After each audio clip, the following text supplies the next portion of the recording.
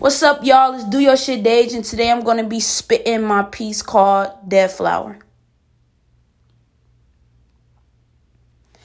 I hate you so bad, but I care for you so much. You turned to a dead flower off of one nigga's touch. He broke you down bad and he left you uncertain. He even made you take a life, then left you hurting. Is it regret or grief? I think it's both, but don't take it from me. I'm just outside looking in from what I perceive. See, this flower is beautiful, one of a kind, but if it doesn't have its water, then it won't shine. That water was reinsurance, but water needs to reinsure the divine. One seed planted in a dozen, but you was the one out of the dozen that needed the loving. See, your petals began to fall, your heart got cold, and you started to devolve.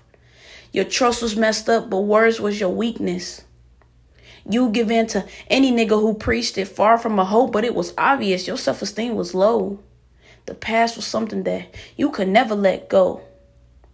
Deceived emotions, you recognized the real and still chose the fake. I honestly thought these images was something that I can help you escape. You wouldn't let me. You knew right from wrong, but you still chose to neglect me. Now, your only wish is to get back the petals that have flown.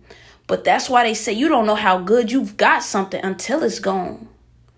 Good don't come to someone that does bad unless they right their wrongs. But see, patience and forgiveness is what you have to overpower to be anything else than a dead flower. Thank you.